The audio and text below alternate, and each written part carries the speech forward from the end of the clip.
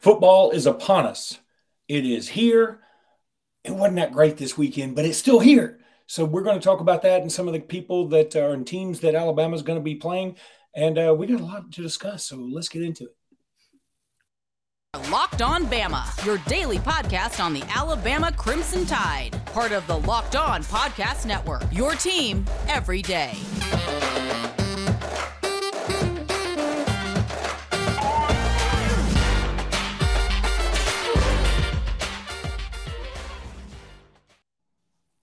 Hey, everybody, and welcome back into Locked On Bama. Luke Robinson, that's me. Jimmy Stein, that's him. Jimmy, how are you today? Good. Week 0, game week.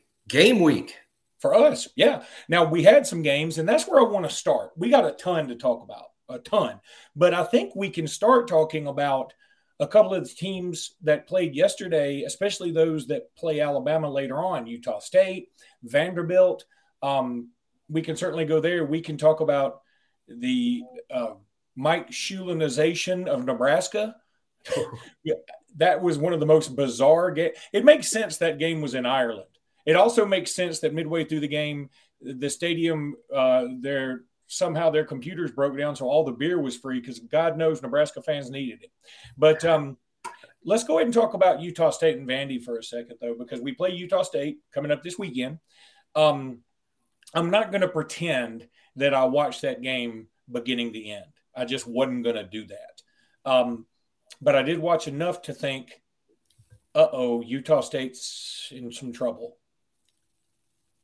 Yeah. They didn't play as well as anticipated. They didn't cover the spread. They're playing against a UConn team, which has been really, really bad, sort of the doormat of FBS football for quite some time.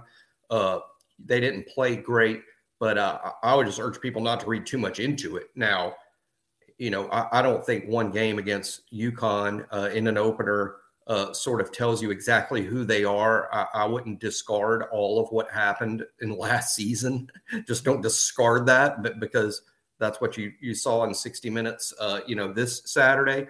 But at the same time, even taking into account how good the Utah State team was a year ago, Alabama's favored, by like 39 points for a reason. I never, even if I'm sitting here telling you guys, hey, trust me, Utah State will be exactly as good as they were last year. Don't even pay attention to that. I would still pick Alabama to win by 30-something points. It's not like they are Alabama or a top 5 team or a top 10 team. That's not the case. But I do think it was interesting that they didn't play quite as well as anticipated. They did win the game. They played better, I think, as the game went on.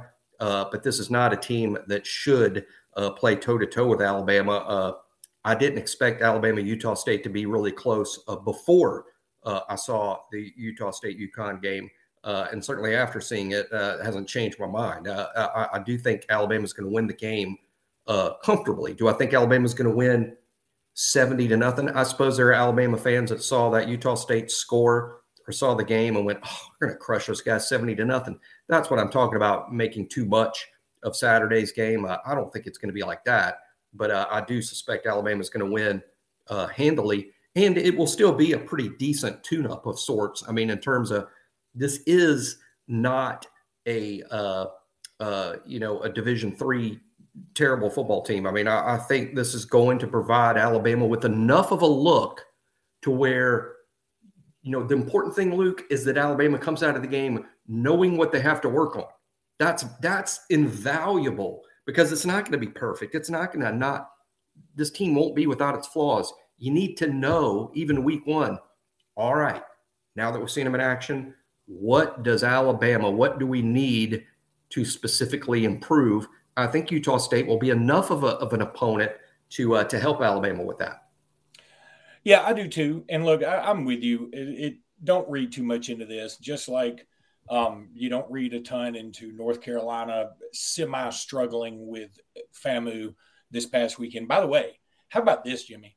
How about Drake May, former Alabama commit, starting for UNC and kicking butt, by the way. And then Riley Leonard from down there in your neck of the woods. He played at Foley, right? Fairhope. So I said Foley. I swear I'm sitting there thinking Fairhope. 10 miles apart. Just 10 miles apart. Yeah, that's right. But he starts at Fairhope, and Duke just named him the starter today. This is a guy that you and I really, really liked when recruiting was going on for him. He was a heck of a basketball player. And so, anyway, I just find that to be interesting that North Carolina and Duke will both be quarterbacked by dudes that have Alabama tie-ins one way or the other. Now, Drake May is not from Alabama, but he was committed to Alabama at one time. Now, Jimmy, one other thing we need to talk about, we won't spend a ton of time on it because it's several weeks away, but Vanderbilt played last night against Hawaii. The only time I would ever stay up to watch Vandy Hawaii is on week 0. And so that's what I did. I stayed up to watch most of it. And Vandy looked really, really good. That quarterback, Wright, had, a nice game passing, over 100 yards rushing. Vandy wins 63-10. And again, it's Hawaii. Vandy rushed for 400 yards. That's pretty bananas. When's the last time Vandy ever did that, I wonder?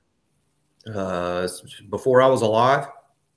You'd have to go back in the Wayback Machine for that for sure. I think. Look, I know people say, it's Hawaii. Yeah, it's Hawaii beat Alabama, once, and Hawaii is occasionally really good. Certainly, it is a destination for a lot of athletes who well, why not play, college football in Hawaii?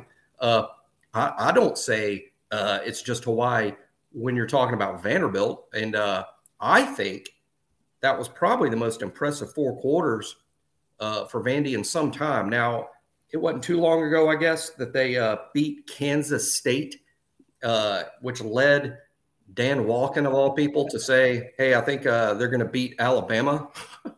And then Alabama won, I think, literally 59-0, which is kind of hilarious. But it's probably the best Vandy win since that win over Kansas State. And I couldn't have been more impressed because I thought Vandy would win the game, but I thought they would struggle to win the game because, it's Vanderbilt and they won 2 games last year. But they look like a team, Luke, that I don't know, maybe they get to 4 or 5 wins. Pretty good effort and they look like they had players too. I mean, that's what kind of surprised me. It's like, dang, I didn't think that they would have dudes, but and not dudes compared to Georgia or Alabama, but they were better than I expected in every phase, in every way. Yeah, I could see I'm not going to go through Vandy's schedule, but I could see them beating, obviously, they've already beat Hawaii. That's wonderful. I can see them beating Elon. I can see they're beating Northern Illinois, but that game is at Northern Illinois for some reason. It's for the same reason that North Carolina is playing at Georgia State or something and at Appalachian State for some reason. That makes no sense to me. And then, could they beat a South Carolina? Could they go on the road and beat a Missouri? Could they sneak up on Tennessee again? Yeah, but I'll tell you, if you took the over on Vandy winning on 2.5, I think it was the over-under was 2.5. If you took the over, you're feeling good. And especially after Hawaii scored a touchdown on their first drive.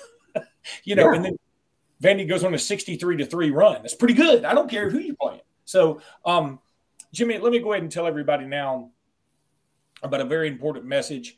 If you feel different, you drive different. You drive high, you get a DUI. Those are key words to live by. Are you one of those people who thinks it's okay to drive stoned? What's the worst that can happen? You end up driving below the speed limit? Ha, ha, ha. It's no big deal, right? Nope, you're dead wrong. The truth is your reaction times slow way down when you're high. You not only put yourself in danger, but everyone around you. Talk about a buzzkill. Stop kidding yourself. It's not okay to drive high. If you've been using marijuana in any form, do not get behind a wheel. If you feel different, you drive different, drive high, get a DUI. Folks, there's Uber, there's Lyft, there's buddies, there's parents, there's other family. Get a ride. Don't drive high. All right, Jimmy. I feel like you're talking to me when you do those. That would be don't pod high. If you do drive high, you may end up talking to a lawyer and he will answer the phone looking like this.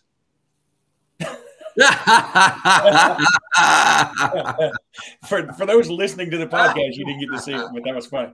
That was probably that goes in the scrapbook. That was a good one. All right, I want to talk a little bit about some of the performances from this past week when it comes to Alabama recruits. Jimmy, you and I are known for being a little hyperbolic from time to time. We can be a little over the top. If we've said it once, we've said it a million times.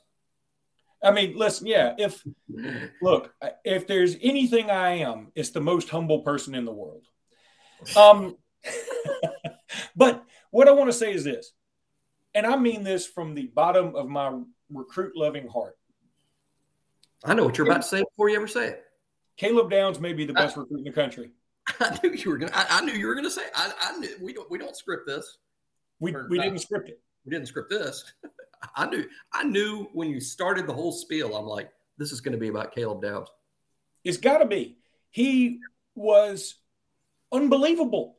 Jimmy, he does everything. I mean, it was amazing to me watching him play, thinking this guy, it's not only like this guy will help us next year. He would help us this year. Maybe not even just help us, maybe start. He was phenomenal. I can't brag on Caleb Downs enough. And for those who don't know, he's a defensive back commitment to Alabama. I mean, he could play safety, play cornerback. I think he could play both. Probably going to end up at safety, wouldn't you say, Jimmy? My guess is I think safety is his best position. I also think he might be really good at star. But you need to ever take him off the field for any reason. So you don't want to just put him at star because then he wouldn't on the field in regular. But I think safety, star, similar to what Brian Branch does, who's primarily a star, but Brian Branch practices at safety. But Caleb is a whole different level than Branch, even though Branch is very good. Yeah, again, that's no shot at Branch. I mean,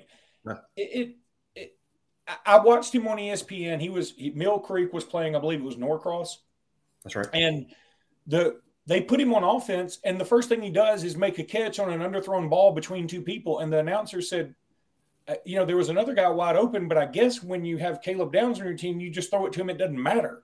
And so then he had a pick six later. He made a tackle on a running quarterback that was so textbook that everybody fell out on the floor. And it's very rare that like your standard run-of-the-mill tackle after an 8-yard gain is going to make everybody go, wow.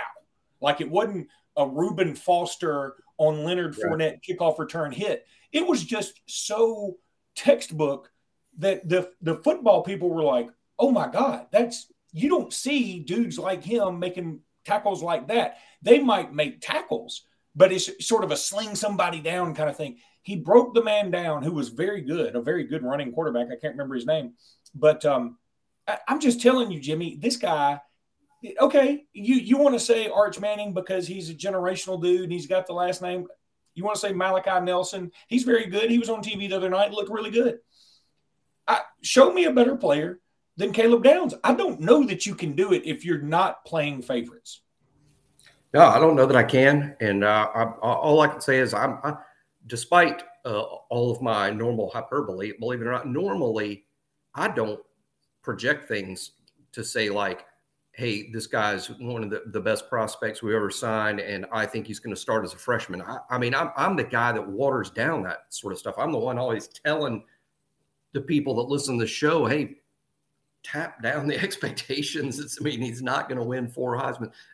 But with Caleb Downs, I just don't. I mean, I'm as confident in saying that he's going to be a great player as I was when I was telling all you guys that Julio Jones was going to be a great player, because Julio is sort of local to me. And so I'd been watching him in high school for a while in person, and I had 100% confidence Julio Jones was going to be one of Alabama's best players as a freshman, and then go on to exactly what he's done in the NFL. Haven't been surprised to me in the slightest. I look at Caleb Downs in the exact same way. I'm 100% sure he's going to be one of Alabama's best players, and I believe that will happen next season. And I don't see us keeping him out of the lineup. It's a good timing for us too losing Jordan Battle, DeMarco Hellams to the NFL, possibly even losing Brian Branch to the NFL. Caleb Downs be showing up at a good time because there'll be opportunity there. He ain't gonna knock on the door, dude. He's gonna knock it down. No, I totally agree. He'll form tackle. Agree.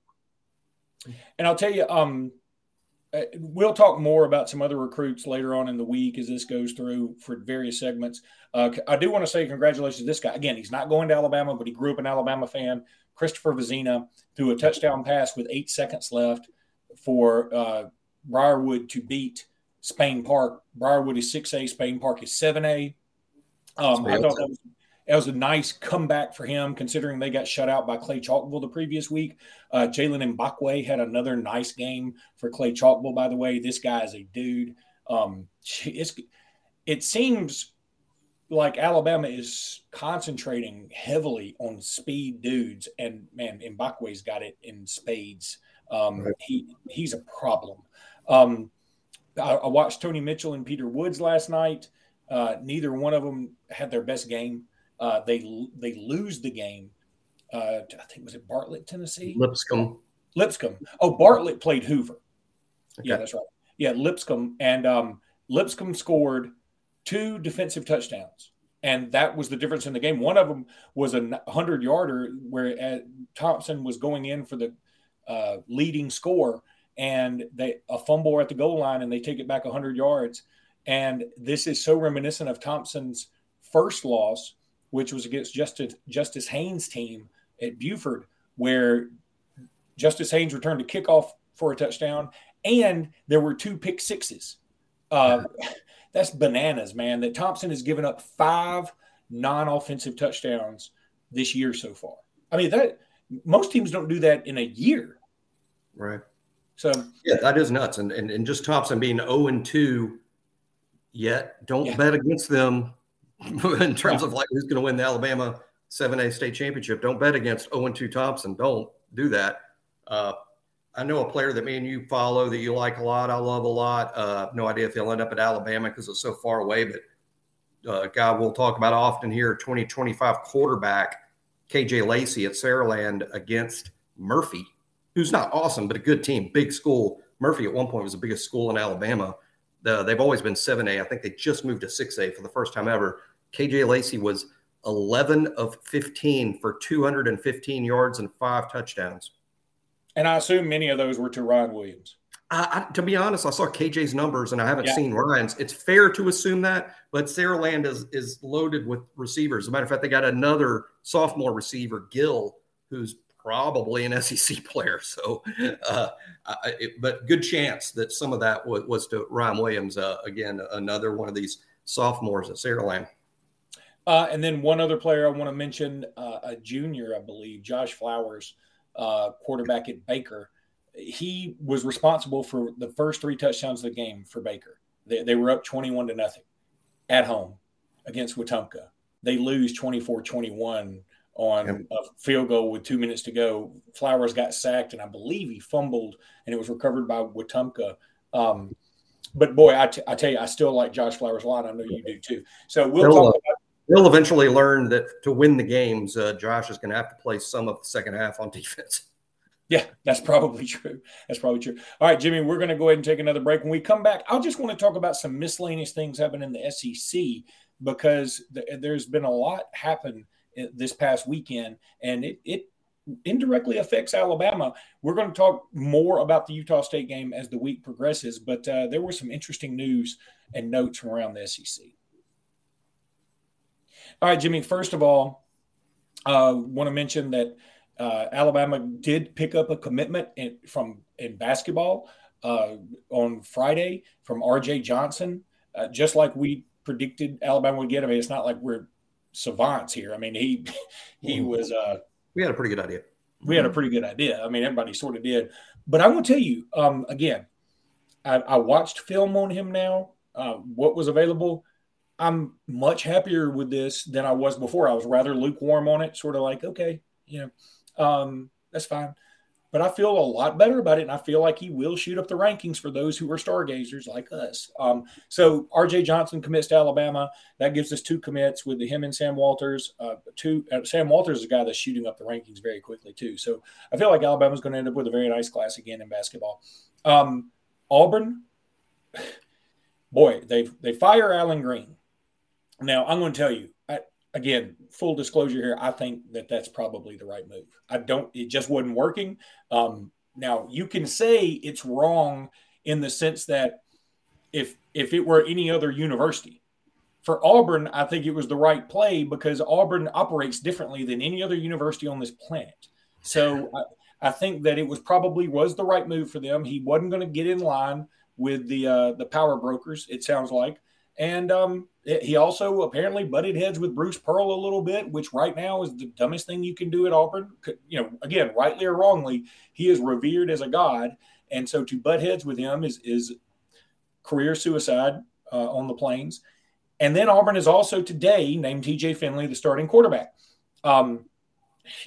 We all knew this was coming. It still feels weird to say it because I'm going to tell you, I know a lot of Auburn fans. They have been saying all summer, if TJ Finley's the quarterback, I'm not following this team. Well, he's the quarterback, and I bet you they still follow it. But, the other thing I heard today on Sirius XM, Phil Steele was talking to Barrett Sallee and Stuart Mandel, I think it was. No, who was Andy Staples? He said he picked Auburn as his surprise team of the year in a good way. And he said, if Tank Bigsby had not gone out of bounds, they probably beat Alabama. And that's something I've heard a lot of. My retort to that is if Georgia State doesn't miss a pretty easy sack, they lose to Georgia State. So, right. You can do this ifs and buts, candies and nuts thing all you want to, but it works both ways. So, again, I feel like TJ Finley is winning this thing by default. I feel like Zach Calzada came in and it sounds like he disappointed. Robbie Ashford just didn't experience enough. I know some people that know Robbie Ashford. I think he's a good player. They consider him a very good player.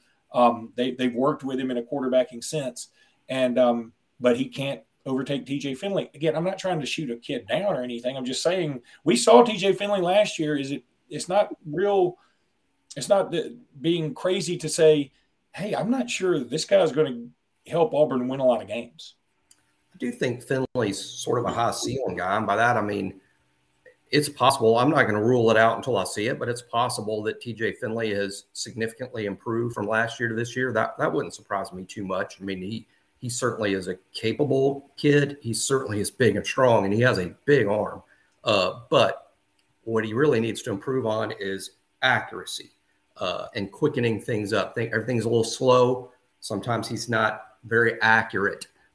So decision-making, accuracy, all those things need to improve, but it wouldn't shock me if TJ Finley's a better quarterback this year than he was last year. I think the main thing that Auburn fans are disappointed in, and it's understandable to me, is that I think when Zach Calzada announced that he would be transferring to Auburn, most Auburn fans right then there at that very moment were like, well, thank goodness our quarterback next year will be Calzada and not Finley. And it hasn't happened, and it's not going to happen. It seems to me that even Ashford may have finished ahead of Calzada in the race. So we'll see what happens with Auburn. I couldn't disagree with Phil Steele more, although Phil Steele is very good at this. He's pretty good at the sleeper stuff. But no, I see Auburn winning 5 games or less. Couple other notes. First of all, Haynes King named the starter at Texas A&M. That's a bit of a shock because Max Johnson transferred in. You would think he would have been the guy and was almost not promised the job, but felt like it should be his. But hey, I mean, Texas A&M was doing okay with Haynes King last year until he got hurt. But I don't know that. I don't think that bodes very well for Texas A&M, to be honest. I also found it kind of funny. Everybody was retweeting, including me, or tweeting at Old Takes Exposed when there was a tweet from Tim Brando in 2018 that said Scott Frost will be the new Nick Saban. He will win 3 championships within a certain period and all this blah, blah, blah. Boy, talk about being way off. But that was the odd commentator in this country more obsessed with and waves the flag more for Group of Five schools than Tim Brando. Oh. That's why I believe Frost was going to be so good, because of the miracles. He worked at Central Florida, and G5s don't have access into the playoff. And I remember just a few years ago, they're not Group of Five, but Brando picked Louisville to win the playoff, the national championship, I guess, when Lamar Jackson came back after he won the Heisman. I'm just saying, Brando, man, he it's not surprising to me if he's overshooting something related to the Group of Five schools. Yeah, you talk about a guy that I wish I liked, because I think he does have a passion for college football, but his rants on he takes these hardline stance on really stupid things and then just rides them into the grave. I mean, I'm just not a Tim Brando fan, really. He's always, even going back to the Bill Curry getting bought out moment on ESPN. I mean, that for those who don't know, look probably it up. Wasn't accurate. It probably wasn't an inaccurate report. It was just bad time. I mean, Alabama, it's like a family thing, right? I mean, no one else can talk about the family, but it probably wasn't inaccurate. They can't talk about our pledges like that. Only we can talk about our pledges like that. That's right. All right, buddy. That's going to do it for today's episode. When we are back tomorrow, I think what we're going to do, Jimmy, you guys did a great job with On 3. You did a story on Alabama football defensive superlatives. And I assume you've got one for the offense too. So we'll probably knock out offense and defense on the same podcast. Yeah, I think Clint Lamb's story. Yeah, it's Clint Lamb's story. He put it all. Yeah, but you're involved. But we all participated. Me, Andrew Bone, and Clint Lamb all submitted answers to various questions, and it's kind of superlatives from camp. We're also working on a big prediction thing that will be out this week, and we're kicking out the content over there. One more thing I got to say before we go. I watched Game Day yesterday, because I'm always going to watch Game Day. Right. God bless Lee Corso, and I don't want to lose him. I mean, he's college football to me. I mean, I'm tearing up. But yesterday, when he got a little confused and said that the winner of the SEC championship won't win the SEC championship, it's a sad moment. And so I just hated it, because it was so much fun. And there's part of it that's kind of funny, but there's not funny like, I'm laughing at a guy who's been through some, trauma, but funny in the sense that, like, he's so lovable that you kind of like, even he would laugh at it. There's part of me too that, look, I watch Game Day for information, and it's tough when the guy he just didn't seem like there's not everything's clicking. And again, I think it's fine to have him on there a little bit, maybe to have a pre-recorded thing or something, or even let him just do his selection at the end, the headgear thing. That'd be awesome. Don't ever, man, do that until he's gone. Right. But this stuff where he's given analysis and he just sort of loses his train of thought. And again, it's going to happen to all of us. This happens to you and me on this pod now. So I'm not making fun of him. I'm just saying that, right. Sometimes it's just time to move forward. And I don't know who in the world would take Lee Corso's place. And God knows I love him. I think he's wonderful. Even when he said Alabama couldn't beat a high school team against Tennessee and we beat them in 1990, I still love the man. He's awesome. He's an institution. Yeah. But sometimes it's time to move on, right, Jimmy? Puts ESPN in a bad spot. I think yes. puts all of us in a bad spot. But I just know myself, what I'd encourage everybody to do is just it would hurt too much to have Game Day without Lee Corso. So I'll take the flaws. I'll take I'll be patient, because I don't want to consider what it would look like without him at all. But yeah, I'm guessing they are working on ways to not minimize is the wrong word, but the analysis needs to come from Herb Street and Pollock and Desmond. No. Desmond needs to listen to my live read from earlier about not doing dope and then going on game day, because to have what was it, Pittsburgh, Michigan, Texas A&M, and he had A&M beating Alabama and winning the SEC, winning it all, Jimmy. He had him winning it all, but here's my thing about that is I think that's nuts. It's nuts, and my initial reaction is, gosh, if you're not going to take it serious, why do you have that job? But let's also look at it this way. I saw someone else in response to Josh Pate or somebody, predicted the playoff. And Josh Pate had Alabama, Ohio State, Georgia, and Clemson, which we do. It's like total chalk.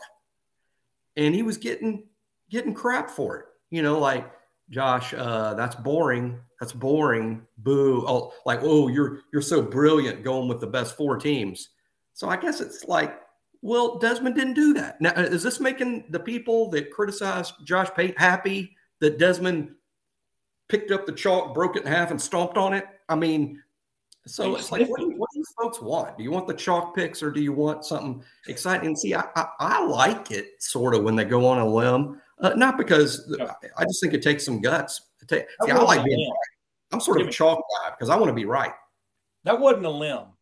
That was the kind of limb that you go out on, that Wile E. Coyote used to go out on, and then, the roadrunner would cut the tree and there'd just be the limb left, and then it would just fall down. All right, we got to get out of here. We will get with you guys tomorrow. Thanks again for listening. We appreciate you so much. Roll Tide, everybody. Roll Tide.